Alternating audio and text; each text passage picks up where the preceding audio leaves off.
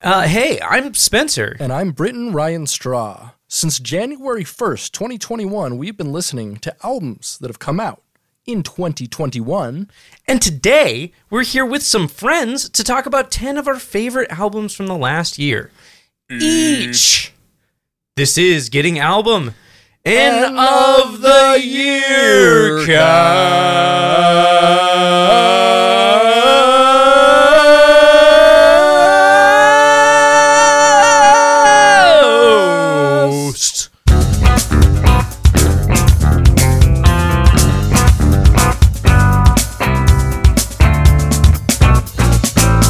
Yeah, Britt. Oh my God, it's been a year. It's been a year in music. It has certainly been a year in music. This is part one of two of our Getting Album of the Year cast. Yeah. We decided to split it up into two podcasts because, as we learned, it is an immense amount of work to listen to a bunch of albums. Britt, I know I've told you this twice already today, but I have literally listened to 9 albums today. Okay. Yeah, I've 9. listened to at least 9 today. I've been listening over the past 3 days. So I had listened to all of your albums by like middle of yesterday. Nice. Good job. And got started on the Guess albums. And I've listened to every single one of your albums, my albums, and those albums in the last 3 days. That's a lot of music. That is so much music. Like combined, thankfully some of these albums are short, but it's offset by some of the much long. There's 2 very long albums in this set, I'd say. Yeah, there are. At least 2 long albums. Yeah. So let's talk a little bit about how we're gonna present this. 100%. So exactly what we mean by we have friends with us talking about the albums. Exactly. So today we're gonna be discussing 15 albums. And those 15 albums are the first 5 picks from both Britt and I, plus 5 picks from previous guests who called in and left us voicemails. Yeah. We figured it might be a little too difficult to like arrange a day to do this, so we just told folks, hey, we got a message machine, the one we give out about the podcast all the time anyway, and we're like, hey, just like call up, leave as long of a message as you want. I think it cuts off after 3 minutes, but just go ahead, leave a message. Tell us about music you liked. Tell us your album of the year and why you liked it so much. Hell yeah.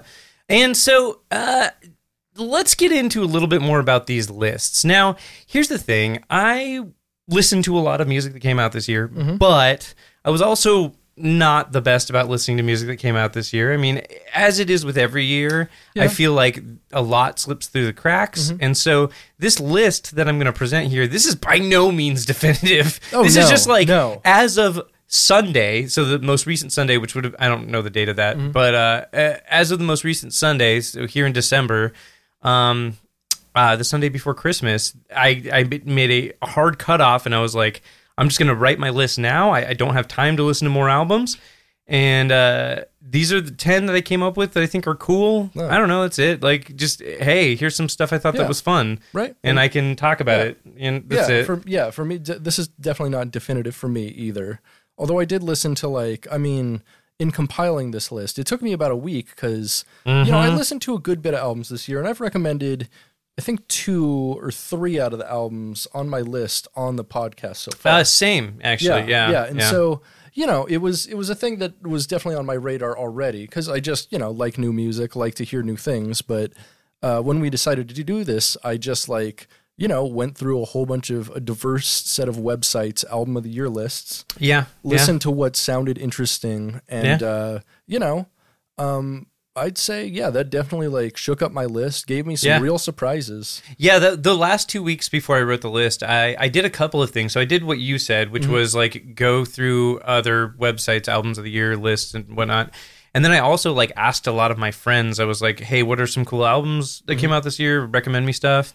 And then I also just, so on Apple Music, you can just see you can pick a subgenre of music, and then it'll just show you all of the releases in that subgenre, which was really handy because I was able to go back really far, and I was able to find a lot of stuff that I didn't know about, especially from bands that I liked. And then, so I was able to add a lot of stuff to my my backlog, but my backlog got immense. And you know what? You know what was actually really unfortunate is like my list before I started going back through and listening to like literally probably like 30 albums that, you know, I hadn't listened to. Mm-hmm. It didn't change that much after listening to those albums. There were a lot of bands I really like released albums this year that I found disappointing. Which is unfortunate. I would actually agree with that. Like, so talking about general impressions of music of the year or music this year, like, I feel like a lot of bands that I love released albums I didn't like. This was the year of good bands releasing not so great albums, I think. Yeah, I mean, so that is definitely a factor. And then also, there were just a lot of trends in some of the subgenres of music that I like right now that I don't like very much. Yeah. Like, and I've mentioned to you in some of our discussions before, but like personally, I feel like this was a really bad year for death metal. Like as a fan of death metal, like this was a really disappointing year for me, and it sucks. In my opinion, I'm a big hip hop fan. This, I think, was a pretty bad year for hip hop, in my opinion. There's not a lot of hip hop on your list. Yeah, like we listened to one good one that was actually kind of off my radar somehow. Yeah, same. Yeah, yeah, but like there's I don't know, like hip hop this year was like, you know, there were some big hip hop releases, but I felt like it was all kind of underwhelming, and it was mostly from like established people. I can't think of, except for like, you know, like the Chicago drill scene and stuff, any like breakout stuff that I discovered this year. Sure. From hip hop. And a lot of that stuff is like, you know, those people are dead now and shit. Yeah. Yeah. So a weird year, you know, and the thing is though, and I have a feeling this is going to happen because this happens with pretty much every year. I always feel like at the end of the year, when I'm compiling my list, I make an album of the year list every year. Just for fun. This is the first time we've actually managed to make it into a podcast. We tried to do it last year and it didn't work out. And every year when I'm compiling my list, I'm like, oh my God, like, I don't know about this year. And then, you know, over the next few months, the first half of 2022, I'm going to discover a bunch of albums that came out this year that are amazing. And my list is probably going to be entirely different come June 2022. So you know what? Maybe we should, a few months from now, make an addendum cast. Like, because literally while listening to these albums, I replaced one of my albums of the year. I'm not going to do it and pull a fast one on you, but like if I was given my druthers, there is definitely one album I would replace with another album on my list. Nice. Yeah, that I listened to. It was one of our guests' recommendations. Excellent. Yeah.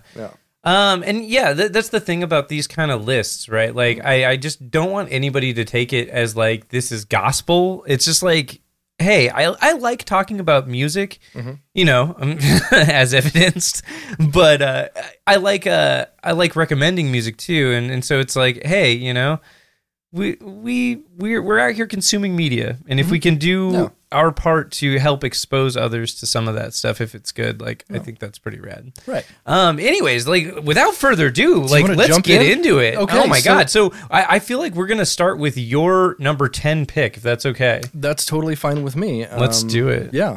So these, as we said, these are not in order. No. But this is just the order that we listened to them, basically, in the order that we said we were going to talk about them. 100%. And I did kind of do a ranking of Spencer's albums, and I actually gave every single album a number ranking out of 10. Okay. Yeah. But so we'll talk about that. But, I didn't do that. Yeah. I guess let's start with the number 10 pick. I feel like before we start on that, I do want to establish, I feel like for each of these, so for each of our individual picks, I feel like the person who picked the album should state their case for it before the other person has anything to say about it. Exactly. So without further ado, what is your number 10 pick, Britt? My number 10 pick this year is a very interesting album, and it's unlike anything I've ever listened to. It's Gazelle Twin and NYX's Deep England. I don't know how to describe this album, but it was one of the ones I got from an end of the year list, and I listened to it, and I was fucking stoned out of my mind, and it fucking wrecked me. The best way I can describe it is it's like choral and flute drone. Sure. It's technically it's listed as a post-industrial album. I don't know. Interesting. I don't know if I like categorize it like that. I mean, if by post-industrial they mean after the existence of industrial society, yes. when that no longer exists, then sure. It's post like synthesizer in that like it's after electronic music's like electronic music. Electronic music no longer exists. It is weird. I will say that. What do you think about it, Spencer? My very first note is WTF, like a mosh pit at the Renaissance Fair. Okay, yeah. And then my second note is it's like someone is watching an A24 movie in the other room. Yes. Yeah, it feels like an A24 soundtrack. It is weird, spooky, unsettling. It's like it sounds like the soundtrack to an A24 film. Yeah. Like, it's super it's terrifying and atmospheric. It gives a sense of existential dread that music usually doesn't give me, and it made me feel a certain way that music doesn't usually make me feel, and I really like that. Sure, yeah, and that's all valid. The first 3 songs, though, I did think I was like, "Am I being trolled?" Because nothing happens in the first 3 7-minute songs, Britt. Yeah, I'd say nothing. I'd say nothing really happens in the entire album. No, that's not true. Like, somewhere towards the middle, it kind of sounds like Halo menu music for a little while. Yeah. And then at the end, there's one song that's an actual song. So the last song, I find that interesting. Is an actual song, but it's the only actual song on the whole album. It's a great, beautiful song. So my note here says the title track has some structure to it, and as a result is much more enjoyable than the rest of the album. Right, and I think it's just like by the way, we can actually make like music. Here's proof. Yeah. Because like it's like, it has a very like deconstructed feel, but it's like deconstructed drone, which is like drone in itself is like a challenging listen. Yeah. So like deconstructed drone, I'm like, oh man, there's like a couple flute hits every few seconds for 7 minutes. That's right. Oh my god, flute drone, my motherfucker. It was a challenging listen. That's fair. I would also say it's challenging. It's not one that I will, listen to every single week. Sure, but when I'm in a certain mood, I'm going to put this on. I feel like I was surprised, as your opinions on noise and stuff are as well established, we've been talking about the Pikes. Yeah. So I was surprised that this was a pick of yours, but also not surprised. I don't know. Yeah. It's both. It's one of those things though that I feel like would be better in conjunction with like some kind of visuals to go along with it. Yeah, for sure. But it was an interesting listen at the very least. It's definitely an interesting album. Definitely. Yeah. Let's go to your number 10. What was your number 10, Spencer? My number 10 pick was Gone World by Steve Moore. Steve Moore is one half of the band Zombie, if you're familiar with them. The synth rock legends. Pittsburgh, I think? I don't know. Yeah, somewhere on the East Coast, maybe. Synth rock legends. Steve Moore, in his own self, is a synth legend of sorts. Dude has made an absolute ton of synth music, and he's one of my favorite like synth composers. Dude is really skilled and writes really interesting music. He has an album called Pangea Ultima that is one of my favorite albums of all time, and it's an ambient synth record. Just has incredible like pad sounds on it. It's really rad. But this one is like an ambient techno record, and I like the way that he makes techno. I think it's the kind of techno that I like. It's very like Y2K in sound. It's very like utopian Y2K. It feels like to me, or it's just got a lot of like really interesting synth sounds and textures. This is not, I don't know, in a more interesting musical year. I don't think this album would make my top 10. Yeah. This is definitely one of those ones where I was like, looking at what I had listened to a lot of this year, and this is one of those. Yeah. And that's, I don't know, that's basically that. I think it's cool. I think it's interesting. What do you think? I liked it a lot. I gave it an 8 out of 10. It's a great exercise in like poly 6 and prophet tones. Yeah, a lot of like, very 80s synths. Like and then like this dude, he uses the real shit. Oh, like obviously. the real shit. It sounds like warm. Yeah, like it's for sure. It sounds like if they made like Drive in 1994. I think this would be the soundtrack to it. Yeah, so like, so what's interesting about that, and that you say that, is like, this is not a synthwave record. Like, don't get the wrong idea, anybody listening. Like, it is not synthwave at all. It's not synthwave, it's not Outrun, it's no, not that type of music No, at all. it's definitely like firmly in the world of techno, but it uses a lot of those same synthesizers in really interesting ways. He comes up with some of the most beautiful pad sounds I think I've ever heard. The pads were great. His arpeggiators, I really truly liked great, lot. and like I like his approach to arrangement as well. Like the arrangements are very minimalist, but they're always interesting. Yeah, and like the songs never get boring. You know what it actually sounded a lot to me like is like the soundtrack for Gran Turismo 2. So exactly. Yeah. That's why I say Utopian Y2K, because it's like it's from that era of like 97 to 2002, and where like so what these songs remind me of a lot is the soundtrack to a game called Einhander from PlayStation 1. Okay, it's a 1999 game by Square, and where you're flying around in this ship in this like dystopian cyberpunk future. And it has a soundtrack that is minimalist ambient techno, and like it sounds a lot like this stuff. So I don't know, pretty cool stuff. I super enjoyed it. Yeah, good album. Would recommend. Yeah, me too. Let's two thumbs up. 2 thumbs up. Yeah. Let's move on to our first guest pick. So this is guest pick number 10. I think we have a voicemail to play that goes along with this. We certainly do. Brittany, Spencer, it's Andrew. Album of the year. I'm always a couple years behind music, or I'm listening to some old shit. So I had to do a little bit of thinking, a little bit of YouTubing, and all I listen to right now is either video game music or K-pop.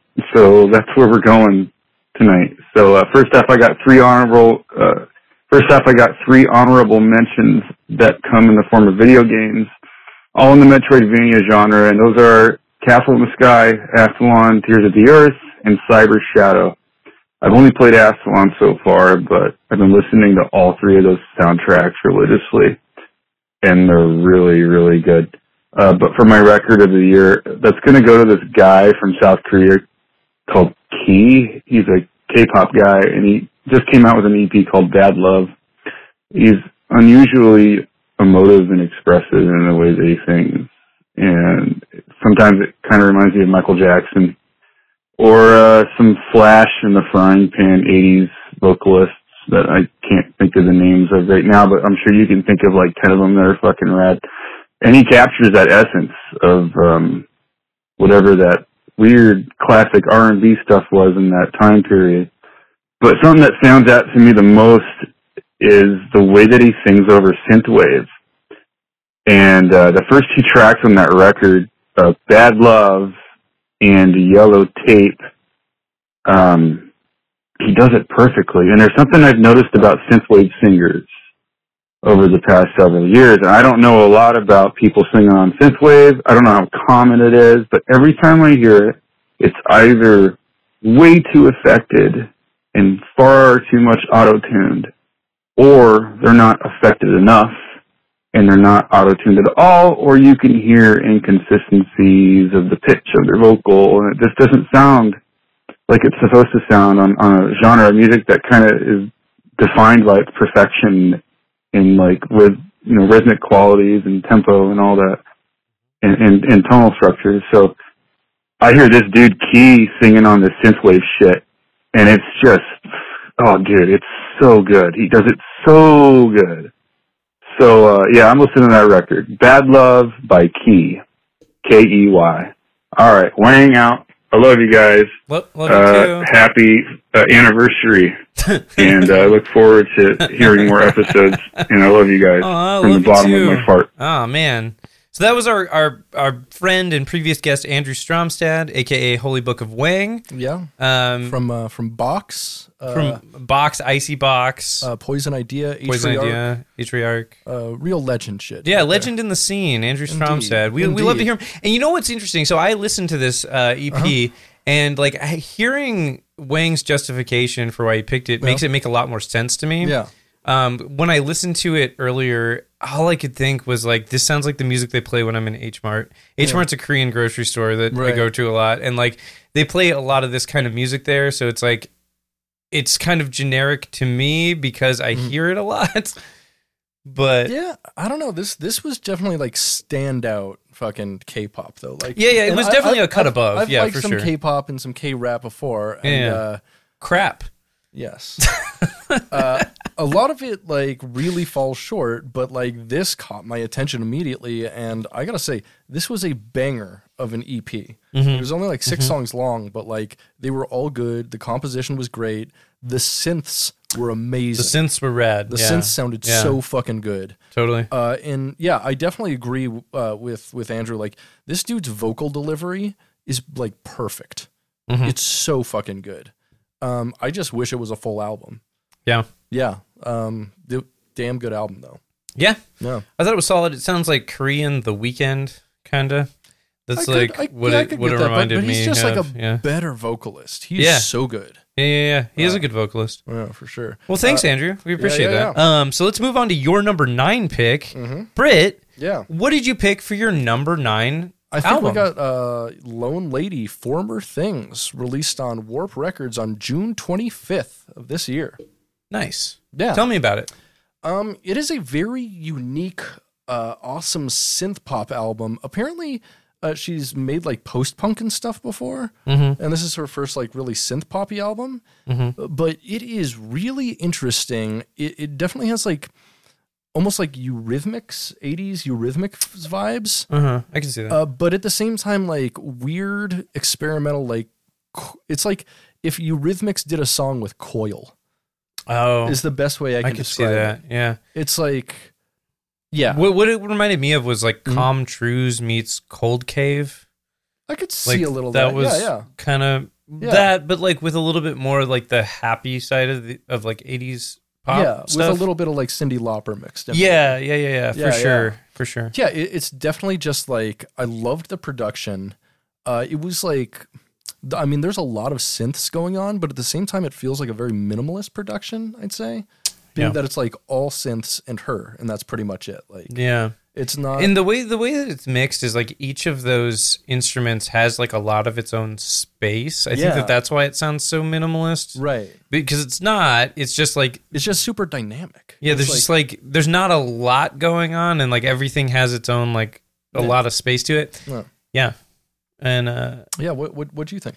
I was okay. I did end up liking this record, but I was really turned off by the first song. Interesting. The first song is so fucking weird. The rest of it is less weird, but like the first song is like really, really weird. And I don't say that in a bad way. It was just like the arrangement of like the vocal melody and stuff were just so odd in that first song. I was like, if the whole album is like this, I'm not going to enjoy it. But the whole album was not like that. Does it make more sense now that I said it was released on Warp Records? Oh, I saw that it was released on Warp Records, and like that does make a lot of sense. Yeah. But like what's interesting about this album is like a lot of it felt like music that was being made, and I take this with a grain of salt. I don't mean this to sound like negative or anything, but it's like it sounded like music that was being made by a person who's maybe inexperienced at making music, in the sense that like just some of the choices of arrangement are very unusual. Oh, yeah, like, it does have an outsiderish feel. Yeah, to it, for sure. Yeah. Like it's definitely someone who is like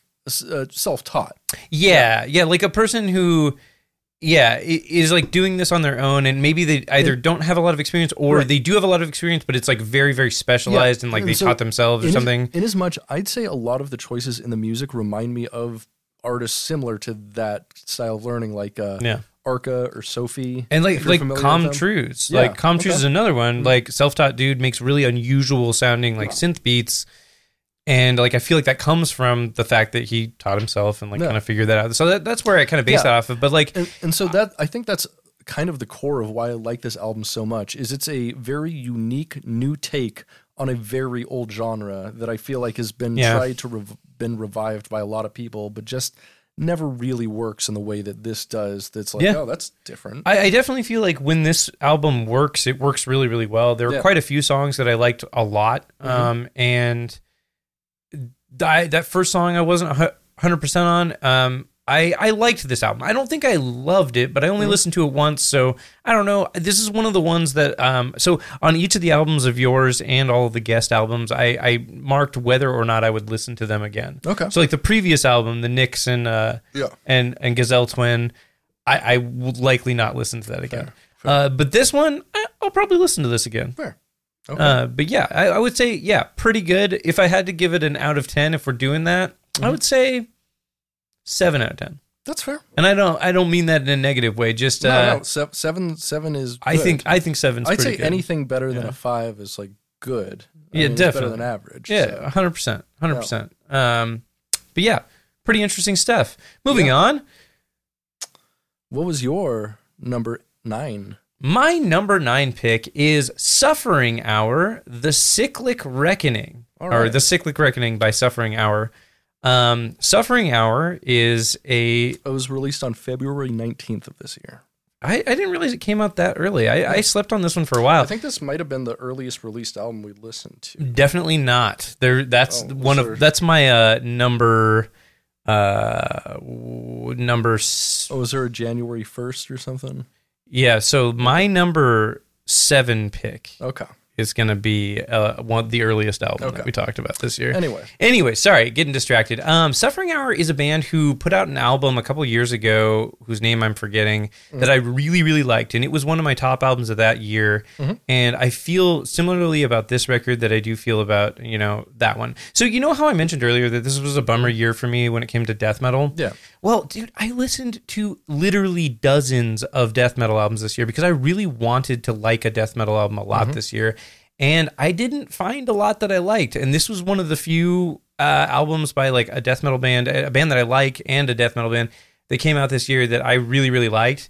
And I like this band because they make really unusual guitar riffs. Like the guitar riffs are fucking sick and they're weird. Yeah. They're really weird and they alternate between like complete atonal chaos and like weirdly melodic or like almost melodic riffs. And like, right. I just really like that riffing. I would actually say this is like Black in Death with like almost psychedelic overtones a lot of the time. Yeah, because they use like weird effects on the guitars, like phasers and stuff, and it sounds really unusual.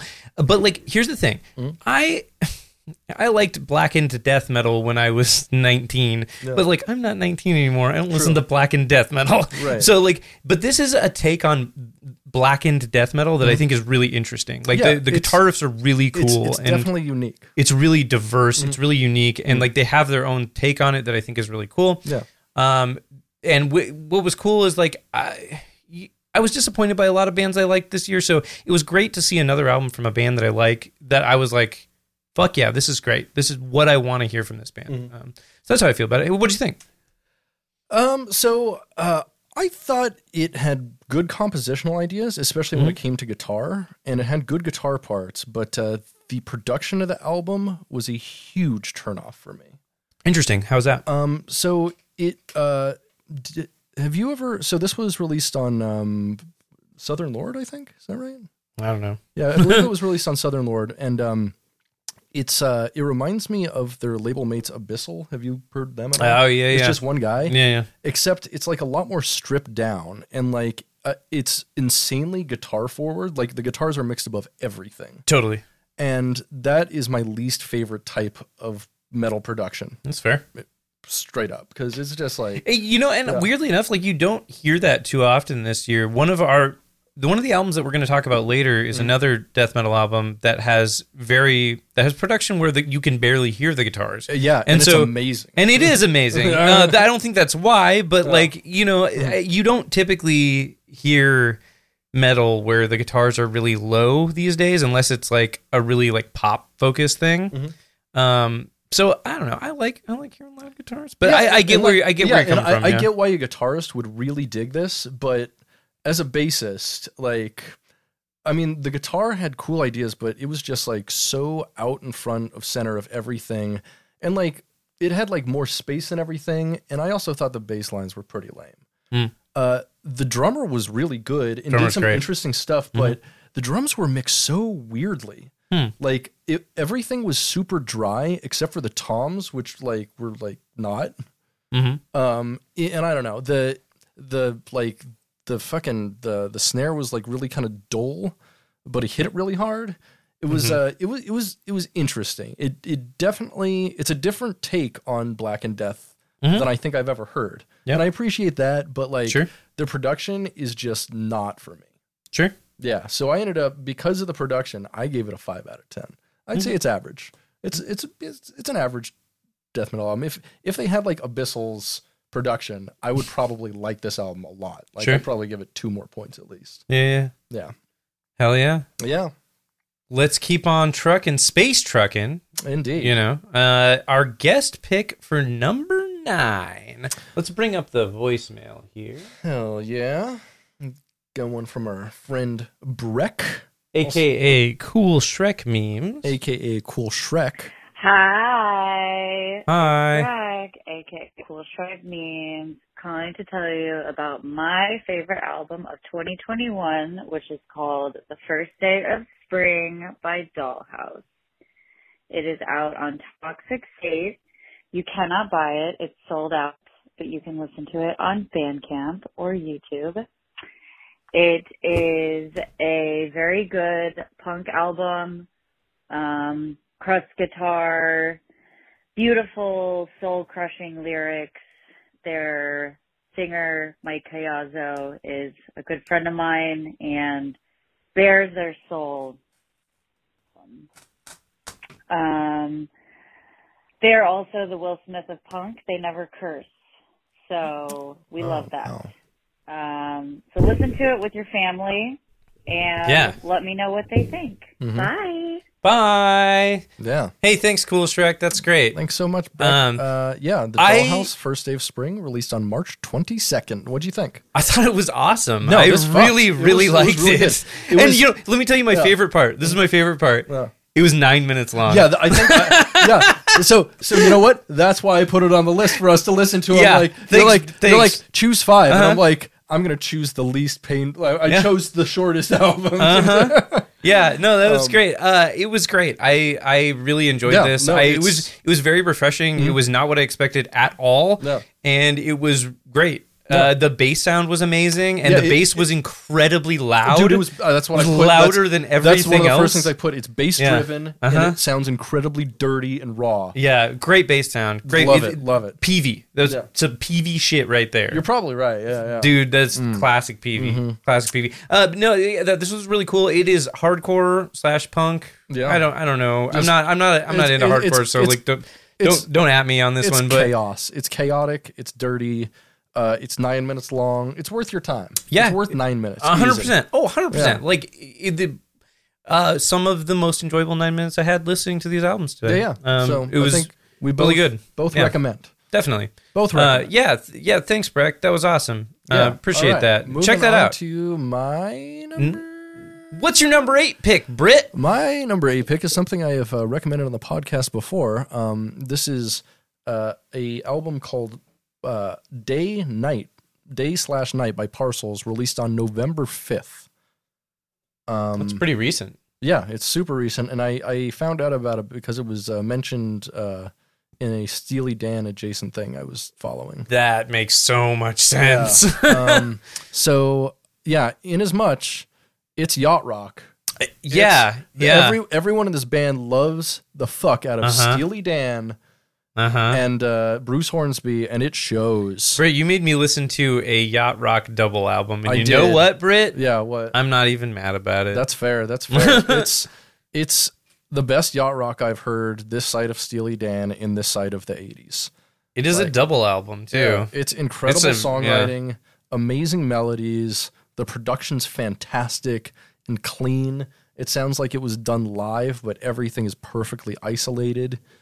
The pacing of the album is great for an album that long. I didn't realize it was that long. Yeah, it's an hour and 40 minutes long. That's amazing. Yeah. It's a great album. What do you think, Spencer?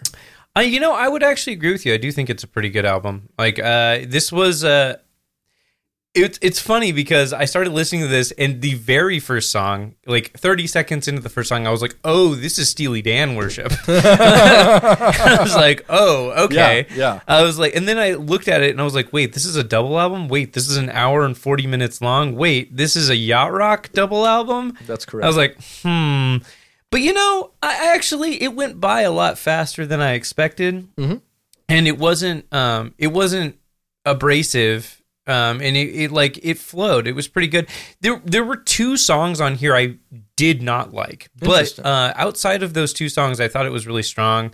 I think they really could have cut out like a lot of these songs, though. Like, I really think this could have been a lot shorter. Yeah, they could have tightened it up, but here's the thing: there's also songs on here that are like jam bandy type of stuff.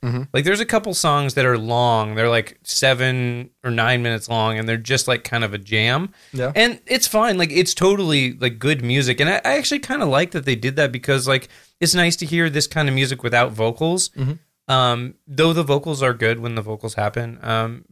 That being said, though, like, I feel like it could have been tightened up a little bit. But yeah, the 2 songs that I did not like were the last songs on each of the respective day and nights, because they're both ballads, and they're both like very, very schmaltzy, like generic indie rock ballads, which I feel like personally they didn't work with the rest of the album, because the rest of the album is very like jazz rock, like 70s, 80s, early 80s, like Steely Dan worship, kind of like that, kind of even like a little bit of Hall & Oates in there, here and there. Maybe a little bit of like 80s Bee Gees. Sure, yeah. Oh, that was another one that I actually thought of. Yeah, totally. So especially like their vocal arrangements are very Bee Gees. I would agree. Like, great they actually really reminded me of Bee Gees. So good. And so like when they do the indie rock style ballads, like it was really clashing for me with like the rest of the albums. I mean, it was kind of like indie rock with like a lot of indie folk flavor, like a Fleet Foxes type. Yeah, like a Fleet Foxes, like a. So one thing that I was thinking when I was listening to it, I was like, some of the dudes in this band probably played in a band that was like oh, what the fuck's that band called that I'm losing my mind? Arcade Fire. No, yeah, so something like that. But I was thinking like that indie folk band, with the stomp, clap, hey kind of shit. Oh, like, Edward. No, it doesn't matter. It doesn't matter. But anyways, yeah, I thought it was pretty good, and I actually like enjoyed it. There are songs on here I would like to listen to again. Definitely. Fair. Like but there are also songs that I would definitely skip.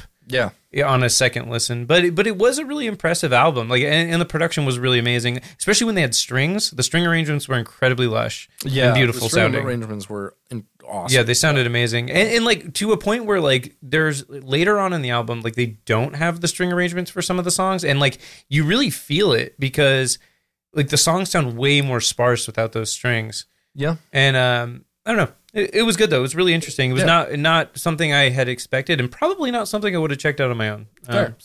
But I would say like rating it, I would say 7.5 out of 10. Okay, yeah, that's I think I gave it a 9.5, but I am a fucking sucker for yacht rock. We know. Yeah, you're just like you throw piano behind a rock band, like a really good jazz piano player, and I come. I can't stop myself. Yeah, we know. I can't not come. That's why you're not allowed at so, Demetriu's Jazz Alley. I made it Demetriu's Jizz Alley. Oh yeah, that's great. Wouldn't it be great if they did like a Star Wars thing? No, where they play the Cantina band song over and over. Yeah, where they have Max Rebo's band and they change the name to Jizz Alley, and then they play Jizz. That's great. Let's see how many times we can say jizz before we get kicked off of Twitch. Love it. Let's move on to my number 8 pick. Yeah, your number 8 pick, and also one of our. Do you want to play the message? Because this was also one of our guests' picks as well. Hi, Spencer and Britt. This is Tara from Nothing Lasts Forever, calling to tell you my favorite album of the year, 2021. This is a no-brainer. It might be my favorite album of all time at this point, and it's Turnstile Glow On. I can't stop listening to it. Listen to it multiple times a day. I started listening to, at first I hated Turnstile. And then I started listening to them as a joke / ironically. And then as like, they started to grow as a band and they started to lean more into this like weird, like drum machine pop stuff. I'm like, again, like ironically liking it, but they've like veered so hard into it on this glossy, polished, overproduced record. And I think it's perfect. Turnstile, Glow On, the 311 of hardcore, best record of 2022. Wait, 2021. Maybe 2022 as well. Bye. Thank you so much, Tara. Once again, that's Tara from Nothing Lasts Forever, a November Rain podcast. Go check them out. So, Spencer, tell me about this album. My number 8 pick was Glow On by Turnstile. Yeah. And Turnstile is a band that I have liked for a long time. I discovered them from a friend of mine who sent me their the Yellow album. I don't remember what it's called. It's from a couple years back. And that album is so fucking good. I got obsessed with it. I still think it's like an incredible album. It's just, the songs are super catchy and they're super fun, and it's just like it's refreshing to listen to music, and this holds true for this new album as well, but it's refreshing to listen to music that's just fun. Like it's simple and it's fun and it's catchy and it's just easy to listen to and easy to enjoy. And I like that this band experiments with their sound. They're a hardcore band, and like, for a band to make me care about hardcore, even in like a tangential way, like that's huge for me. I fucking don't care about hardcore at all. So like for a band to like cross over and have enough appeal to make somebody like myself like it so much that I want to like recommend it to other people, like that's a lot. And I recommended their the Turnstile Love Connection EP earlier this year on the podcast, and all of those songs are present on this full length. And that EP I listened to probably 100 times, and that got me so primed for this. And then the songs that are on this are great too. It is a blast. It's super fun. I love Turnstile, and I think they're great. Yeah. What do you think? This is my album of the year. Interesting. I would easily replace any of my albums with this album. That's amazing. Have you listened to Turnstile before? I think you tried to turn me onto them back when. Yeah. And you were very like, nah. I was like, whatever, this is fine. I just wasn't feeling it then, maybe, but I don't know if they changed something about them fundamentally, but like, this is like, if you could like, it's almost as though Fugazi found the right medication. It is incredibly positive. This is like, it's so, it gives me serotonin when I listen to it. It's like a sunny day. Yeah, it feels like, nice. Yeah, like, exactly. It's really weird, and it's like this inescapable feeling. And I was talking about the unsettling feeling of Deep England earlier. This is like the exact opposite of that. And I like feeling a lot of emotions, and so like, I mean, this album fucking rocks. It's so good. It's post-hardcore without being inaccessible or preachy. It's melodic without sacrificing aggression. It's aggressive without sacrificing pop sensibilities. It's melodic and it's harmonic. It's a unique album that I think we might look back years from now and see as like a game changer in the genre, especially. Yeah, I agree. It's the last time I think I heard an album where I felt that way was like Between the Buried and Me's Colors. Yeah. It's a big one. Yeah. This is the first 10 out of 10 album I've heard this year. Nice. I love hearing that, and like I'm really glad that you found that you liked it. That's awesome. Great because album. No, Spencer, I loved it. I love that, and I highly recommend listening to the album that came out before this one. I think that one is just as good, if not even better. Interesting. So I highly recommend listening to that as well. But like, yeah, Turnstile is an incredible band, and like, it's cool that they've managed to make hardcore relevant and popular and interesting to somebody like myself. I just still think that's amazing. Yeah. And same here. Right? Like, I don't really listen to hardcore at all. Yeah, and like when I say that I don't care about hardcore, I'm not hating on hardcore. It's just like it's never something that's appealed to me. It's not for us, really. Like, it's not. Like I I'm homies with a lot of hardcore folks. Same. Yeah. I get the appeal. I respect the genre. Yeah. It's just I didn't grow up with that. I grew up with metalheads and stuff, and like. I just connect to that music. Like, that is the symbology of my religion more so, you know? Yeah. So, symbiotic in theory. Yeah. No. All right. Let's move on to our guest's number 8 pick. Yeah. And then we can listen to a voicemail. Absolutelers. Hey, guys. Super embarrassed. This is really turning into that one scene from Swingers. But I did not understand the assignment, so I'm going to go with my favorite album of the year being Blue Weekend by Wolf Alice. Uh-huh. And it is my favorite because it's like a harder edge beach house. the metal version of M83. Oh my god, I'm so embarrassed. Holy Lord. Is this cringe? So that is our good friend Matt Collins. So he left us 3 messages, yeah. One of which was like several minutes long, explaining all of his favorite albums of the year. And then he called back with that. That's amazing. Matt Collins, a.k.a. I'm Mattman907 on Instagram. Incredible friend, podcaster, artist. Great comedian. Who picked Wolf Alice, Blue Weekend. Released on June 4th. So this was the album that I was talking about earlier where I saw this, I was like, I'm not going to like this. And then I listened to it, and it's a great album. Fucking great. It's a great album. I super enjoyed this. And like, I am not a fan of modern pop music. I'm not a fan of like indie rock, but I feel like this album, it straddles a lot of lines, and it like, there were a lot of songs that reminded me of the 90s and the early 2000s, and like, but not in like a shitty like nostalgia way, but in like a hey, you remember how you felt when you heard songs like this? Here's a song that's going to make you feel like that. Shut up. Why?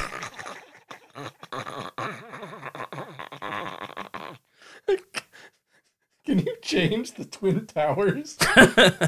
Why? No. What? I've been doing this for the last like 4 podcasts. Why? Like, don't worry about it. Okay. Yeah. It was a really awesome ethereal indie rock album with a very live sounding production. Like it reminded me of like, as he said, like the best parts of like Beach House or maybe Au Revoir Simone. Like it's female fronted, and like she has a great voice, and she like gets close to the mic and like does some ASMR shit. Like really, really cool, compelling indie rock with like a big sound, really good production consistently. Yeah, I would highly recommend it. This one kind of surprised me. Totally. Like, and I would say like, as somebody who kind of recoils when somebody recommends me something and says it's indie rock, like I would say like, this album is worth listening to. It's very good. Like the musicianship is very good. The production is very good. The songwriting is very good. And it's very diverse too. Yeah. Like the songs don't sound the same. So if you hear one of these songs and you're like, I don't know, I would say like, hey, keep listening, because like the songs really change it up, and like the energy keeps going. Like it's there's like exciting. a straight up punk song in there called totally the Dance to the Hits or something. Yeah, and there's one song that has like kind of a metal riff too, and it's like. It's interesting. It's real diverse. I think it was a really cool album and something I would not have listened to otherwise. So I was grateful to be exposed to it. I think it's pretty rad. Yeah, I'd give it a solid like 8 out of 10. Good album. Yeah, I would solid 8 out of 10. Yeah, definitely. Well, let's move on. Britt, what's your number 7 pick? My number 7 pick. Wormwood's Arc of It, released on August 27th of this year. This was melodic black metal with some of the clearest, coolest vocals I've ever heard in the genre, and in black metal in general. The mix is amazing for the genre. The songwriting is beautiful, melodic, and melancholy. The whole album feels like a journey through the snow. It gave me cool feelings. I liked it a lot. It's a journeying album. What do you think? This is a melodic black metal album. It definitely is. It is. I enjoyed listening to it. I don't have anything super negative to say about it, other than it did feel generic for the genre. There are some things that are a little bit unusual, like the climate change stuff and that one song towards the end. That was a bit unusual. I liked hearing that. That was cool. And I also liked the songs where they really rely on the folk instruments. I thought were cool. Those were a bit more fresh. Yes. Now generic isn't necessarily bad, because it can it's like. No. I feel like what they're playing is like, it's like almost a soul food type of thing. It's a comfort food for fans of melodic black metal. Yeah, you know what they did here is they released like the next good Agalloch album for us, and I appreciate that, because I like Agalloch and wish they would release a good album for me. Yeah, it's been a while. Yeah, it's been a hot minute. But no, I enjoyed it. I thought it was a fun listen. It made me sad because I feel like in a better year, we hear more albums like this that are maybe even better. Yeah, 100%. Like this was just, I think, probably the best of the genre this year. But I understand where you're coming from, and I understand why you could pick something like this, because like sometimes when you find an album in a certain like established subgenre that like does it really, really well and like hits all the right things, it can be a really amazing thing. Like there's a band that I really like, death metal band that does something similar. They're simple songs, right? But it makes me feel good because they just do the simple songs in the way that I like.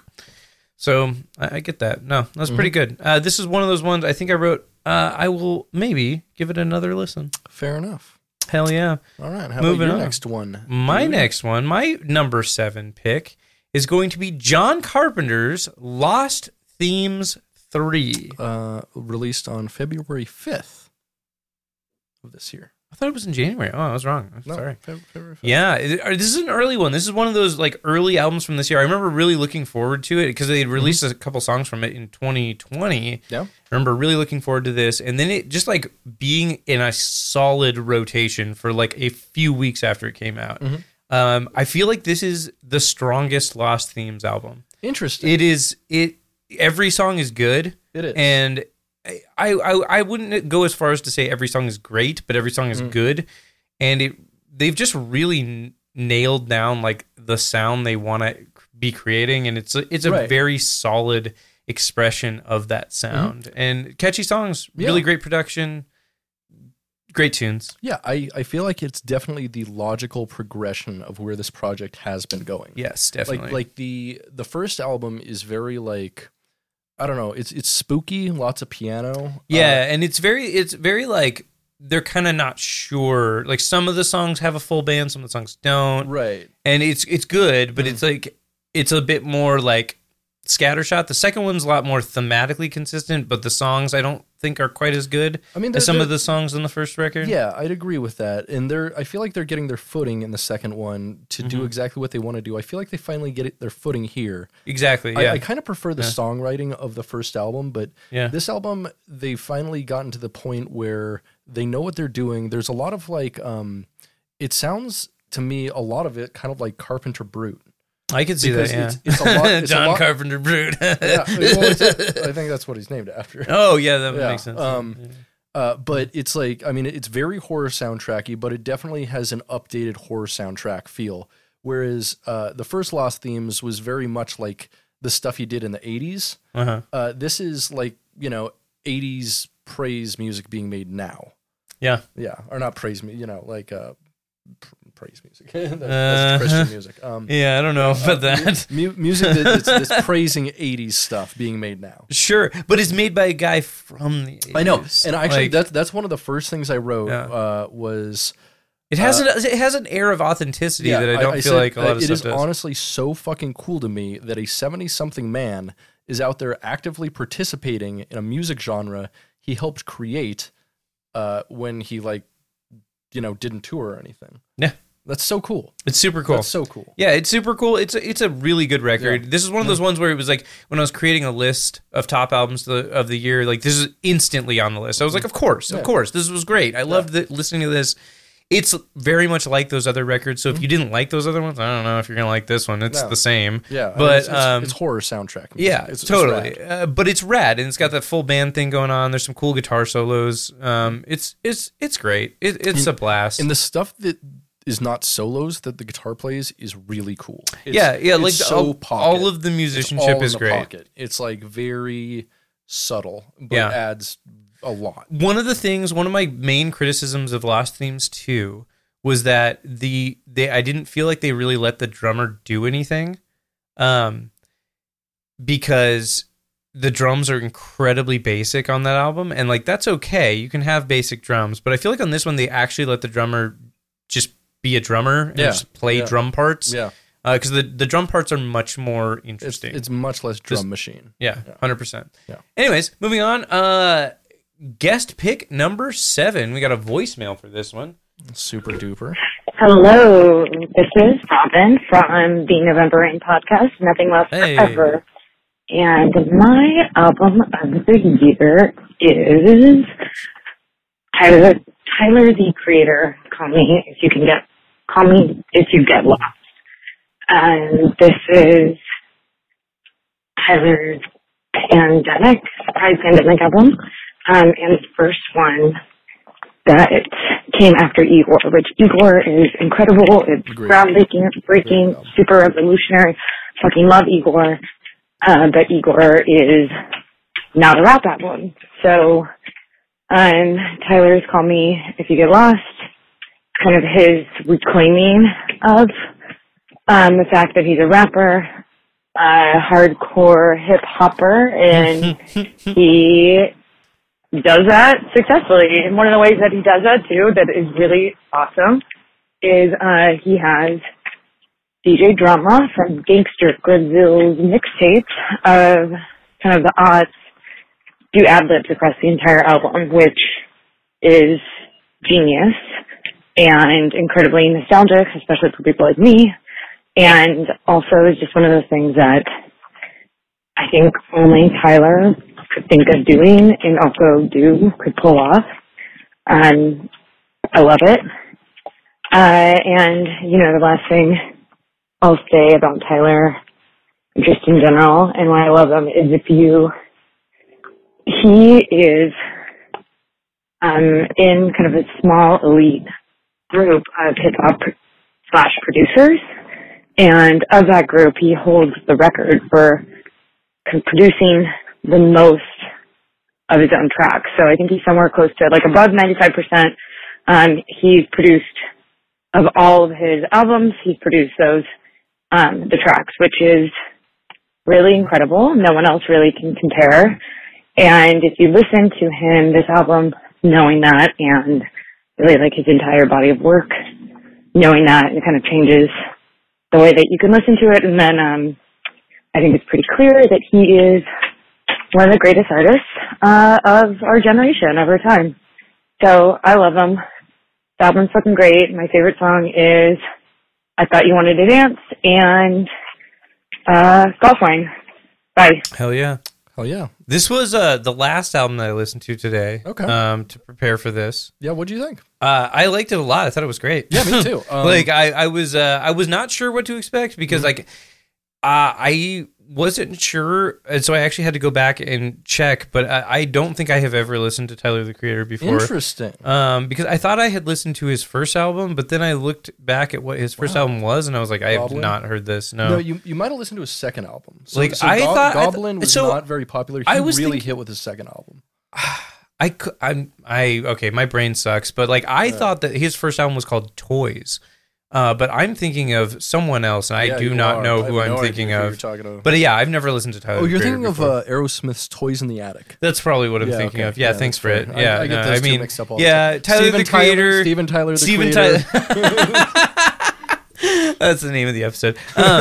Yeah, no, I listened to it. I thought it was great. It was really good. It was diverse. So the song that Tara, or not Tara, sorry, the song that Robin mentioned. Was actually, that was the song I liked the most too. That was a good song. You know which one I liked the most, and it was because of the guest verse, was Hot Wind Blows.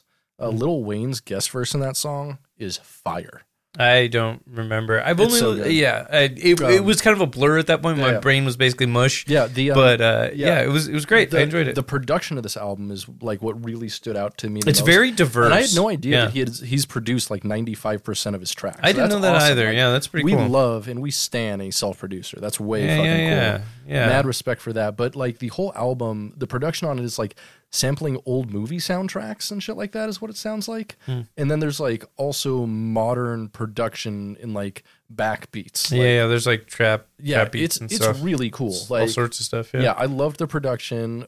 Tyler the Creator always has interesting flows, always has interesting subject matter. So I really like the album. I'd give it a solid 7.5. This is one of those ones that when I heard it, I was like, oh yeah, I'm definitely going to listen to this again. Because this is one of those ones I can get away with playing at work because the people I work with will think it's fine. And right. So I was like, oh great, this is a thing that I like that normies can appreciate as well, which is great.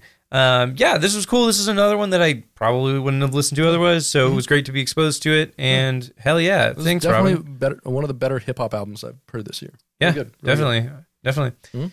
Moving on, Britt. Yes. Oh my gosh, it's time for your number 6 pick. Oh boy. We're getting down to it. This is our last 3 albums that we have to talk about today. Super duper. Well, at least for this podcast, we have another podcast coming up where we're going to talk about 3 more albums because we're insane psychopaths. Britt, what is your number 6 album of the year? We have Redemptor's Agonia, released on December 3rd. Really recently. Yeah, this one. How did you find this? I don't remember, to be honest. Okay. Because, well, because it just came out, and so I put it on my list. I think, because I sent you the list a couple of weeks ago. You played this album for me a couple of weeks ago when I was at your house. I played you a track from it, but I guess think that was a week ago. Yeah. Yeah, I think that's before. Yeah, so it's like, I think I recommended it to you maybe before it was actually released. I'm not sure, but because I had heard a couple albums tracks on it, I'm like, this is fucking interesting, but it is a crushing and complex atmospheric tech death album. I'd say like progressive death progressive metal? I don't know exactly, because there are techie parts. Yeah, there's techie parts, and but there's progressive parts, but it's like more than I would anything, say like it is post. Yeah, it is extreme post metal. Yeah, is what I would call it. It's complex post metal. Yeah. And it reminds me, I think the initial way I put it to you was like, it reminds me if maybe like Dysrhythmia, made, because it has like this crazy atmosphere to it that I don't hear in much music. They're pulling from a lot of bands here. It reminds me a lot of this Italian band called Nero de Marti. They sound a lot like these guys. They're different though. They have like singing vocals and stuff, so they're like different. Yeah. But it's like similar, kind of like that atmosphere, and then Ulcerate as well. So like I can definitely see Ulcerate pulling a little bit from Ulcerate, but also a little bit from something like Intronaut as well. Like they're pulling from a lot of different things. There's definitely like this weird atmosphere. Even sometimes Opeth they get in, like, too. These weird grooves and stuff. It's like I just heard it, and I frankly had never heard anything quite like it. It's a lot of different things. Yeah, it's a lot of different things, and they all work together well. Yeah. Yeah. Sorry, I interrupted your talking about your album. Yeah, what do you think about it? I liked it a lot. It's definitely like I was saying, it reminds me a lot of a couple bands that I'm really familiar with. It's doing that like kind of dark post metal thing, which has become a little bit more popular in recent years. Mm-hmm. And yeah, they're really, really good. This is one of those ones that, like, funnily enough, like the thing that doesn't sell me on it the most is like the album art and stuff, like their logo and stuff and their band name. I'm like, you guys, like, you could do so much better than that. But the music is legit. Like, it's very, very good. I mean, like their aesthetic is like stuff you'd play at like it looks UFC fight. Yeah, it looks like very metalcore. Yeah, like it looks like it's gonna be like metalcore or something like that. But it's like that's not what the music's like. Wow. And like it doesn't do the band justice, I don't feel, because like the music is much more awesome than like a piece of abstract art would make much more sense for the album cover. Yes, much more. But they're definitely pulling from a lot of different things. They're pulling from Isan, they're pulling from Ulcerate, they're pulling from all sorts of stuff, and they're definitely playing 7 strings. Oh, and yes. I mean, it's heavy, very heavy, very, very heavy. Yeah, and so one of my notes was some of the riffing reminds me of Lamb of God, LOL. Which, yes, some of it does. Yeah, like, I mean, because it's melodic. Totally, it's and melodic like I'm not hating on hating on them or Lamb of God. I think Lamb of God did some interesting things for metal in the time that they were like really big, and it definitely feels like there's going to be more bands playing a music like this in the coming years. Definitely. Like I feel like this is going to be one of those a very influential album. It's going to be one of those genres that has a lot of bands that play music that sound very similar. Right. And I feel like this is kind of like early in that wave, but there's going to be a wave of this kind of stuff, and this is good. I think it's really interesting. It's a cool take on like extreme post metal. Yeah. Or like what is post death metal? That's like the answer. That's like the question that a lot of bands I've been asking in the last couple of years is what is post death metal, and I would say like Ulcerate is the closest thing you can get to that. But like this, I feel like is another example of something you could consider post death metal. Yeah, because it's not a death metal album, but it takes so much from death metal, and it's like, but it does it in its own kind of like very like kind of understated, like darkly melodic way. Mm-hmm. It's cool. This was a cool record, and I listened to it with you at your house, or you had it playing in the background when we were hanging out at your house the other day. And so I heard it that time, and I wasn't quite sold on it then, but then I listened to it again today, and I was totally sold on it. Yeah. And I was like, yeah, this is great. It's really, really good. Yeah. Nice. Yeah. Oh, yeah. And this is probably one of the ones that I would consider swapping one of mine out on my list if I was going to, but I don't know. I want to give it a few more listens, and Fair, fuck fair yeah. enough. It's rad as shit. I would say Yeah. like that's a 9 out of 10 at least. Oh yeah! Wow, I didn't give it a 9 out of 10. I gave it an 8.5 out of 10. Wow, Yeah. nice. Really like that one. All right, Yeah, it's great. so let's go to your number 6 pick. My number 6 pick. What did you choose? And I love this album art. Let's just start with that. Yeah, this That's album so art good. is my favorite album art of the year, It by the way. It actually, I feel like this album art really does kind of fit how this band sounds. It does. Yeah. So my number 6 pick is a band called ATVM, and I don't know if it's pronounced Adam or it's just ATVM. I don't know. But the album is called Famine, Putrid, and Fucking Endless. Released on April 28th. This album fucking rules. I love this album. It is one of my favorite metal albums of the year. It is one of the freshest metal albums I've heard in a long time. It is a mix of a lot of different things. I would call it equal parts. I wrote this down. Equal parts Krallice, 3 Inches of Blood, and Decrepit Birth. It is technical. It is melodic. It has incredible drumming and bass playing. It fucking rules. And here's the weirdest part. This album was recommended to me. The only way I found this was recommended to me by meme legend Jared from Discount Mashups. Oh, nice. Just sent it to me in the DMs. Was like, hey, check this out. And I was like, is he British? yeah. Okay, that makes sense because they're British. Yeah. Yeah. But yeah, anyways, I fucking love this. I listened to this album a bunch of times this year. Yeah. It's cool as shit. Yeah. What do you think? This is an incredibly unique take on metal. Yeah. It's some kind of blend of like crossover with speed metal, with early thrash, early 90s death metal, and like some progressive rock. Yeah. So like this was labeled in a lot of places as progressive death metal, Sure. which I get, don't know, but but it doesn't sound anything like any progressive death metal that exists. Yeah. By their own admission, they call themselves proggy death metal, which I Okay. think is a much better label because Yeah. what they sound like to me is if bands like Emerson, Lake and Palmer and Yes, and you know, like the British prog metal bands, if that kind of became metal. I could You see know, that, I guess. They do stuff that's like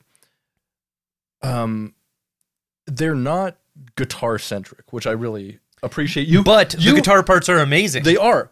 I want to point something out. Uh-huh. You recommended the only album of the year here with a bass solo, Spencer. Yeah, I know, right? There's not fucking even, bass solos not on even there. on the Yacht Rock out, the I know. hour and 40-minute Yacht Rock An album. hour and 40 minutes, No no bass bass solo. solos. Not a single bass. I'm blown away there was not a bass solo in that. I know, in that and I'm album. blown away. You recommended an album with a bass solo, and I heard it. And I'm like, it's a fucking sick that bass was a solo, sick bass too. solo. Yeah. So the bassist is interesting. He did some things that did not work.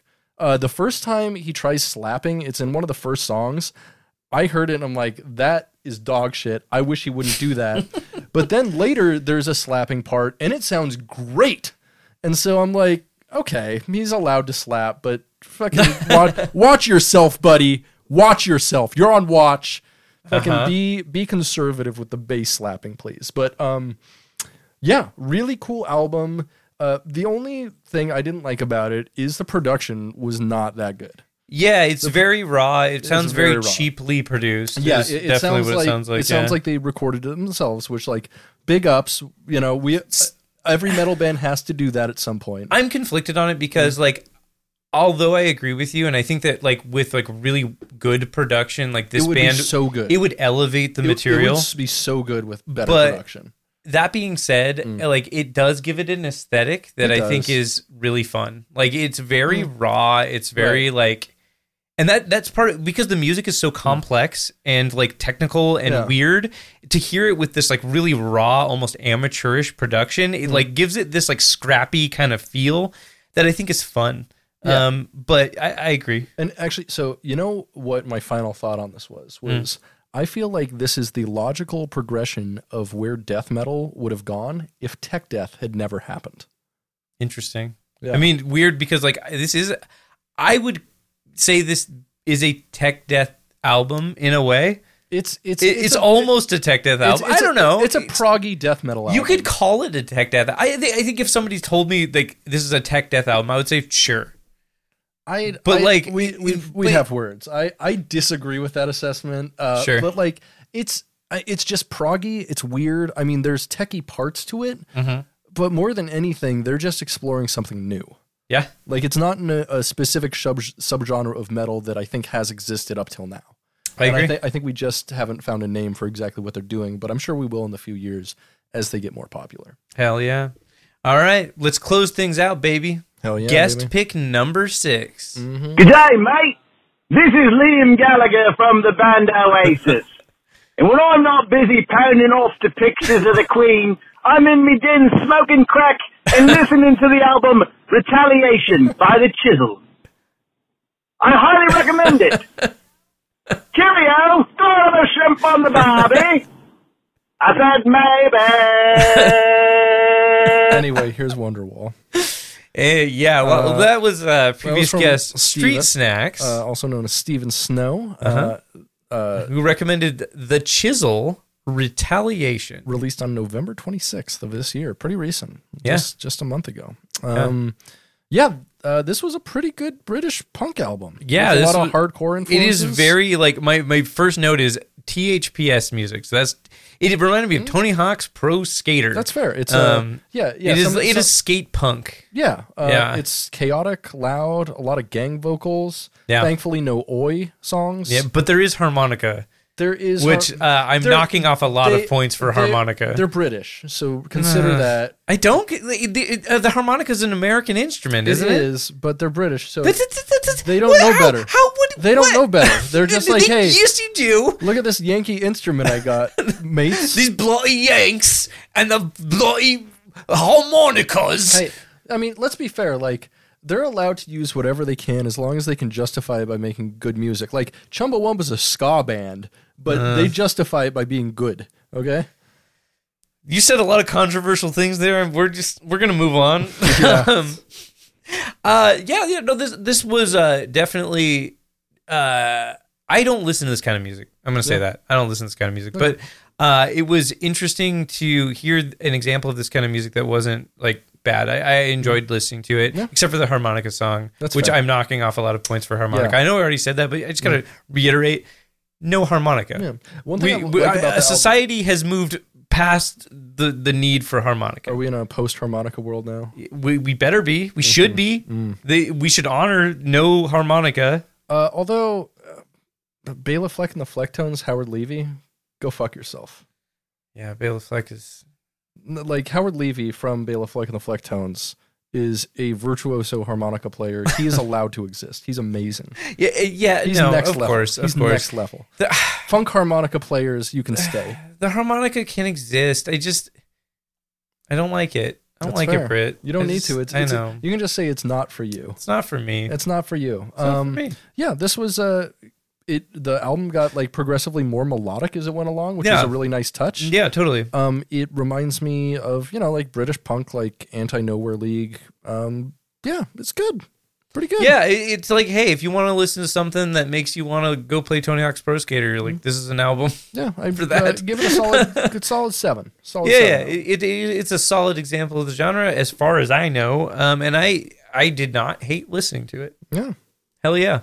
Well, hey, thank you for listening Yeah. to our Album of the Year Part 1 podcast. We'll be back sometime next week, probably Thursday. Probably Thursday. With a part 2 for you. and me, and also you. It's not but yeah, us. that was 15 albums, Britt. That was 15 albums. I listened to like 5 more because I listened to all the guest albums. Yeah, Not a lot more, actually. yeah, a lot more, Oh, yeah. totally. We'll get into it next week, though. Yeah, man. Well, anyways, let's take a bit of a break, and I got to pee and stuff. Before we leave, thank you so much for all of our guests who called in. We'd name you, but we asked all of you to call in, so there's way too many names. But we love all of you. Thank you so much. I have been Britton. And I have been Spencer. You've been listening to Getting Album and of the Year Cast. Stay fucked, greasy bitch. Fuck you. Suck my dick.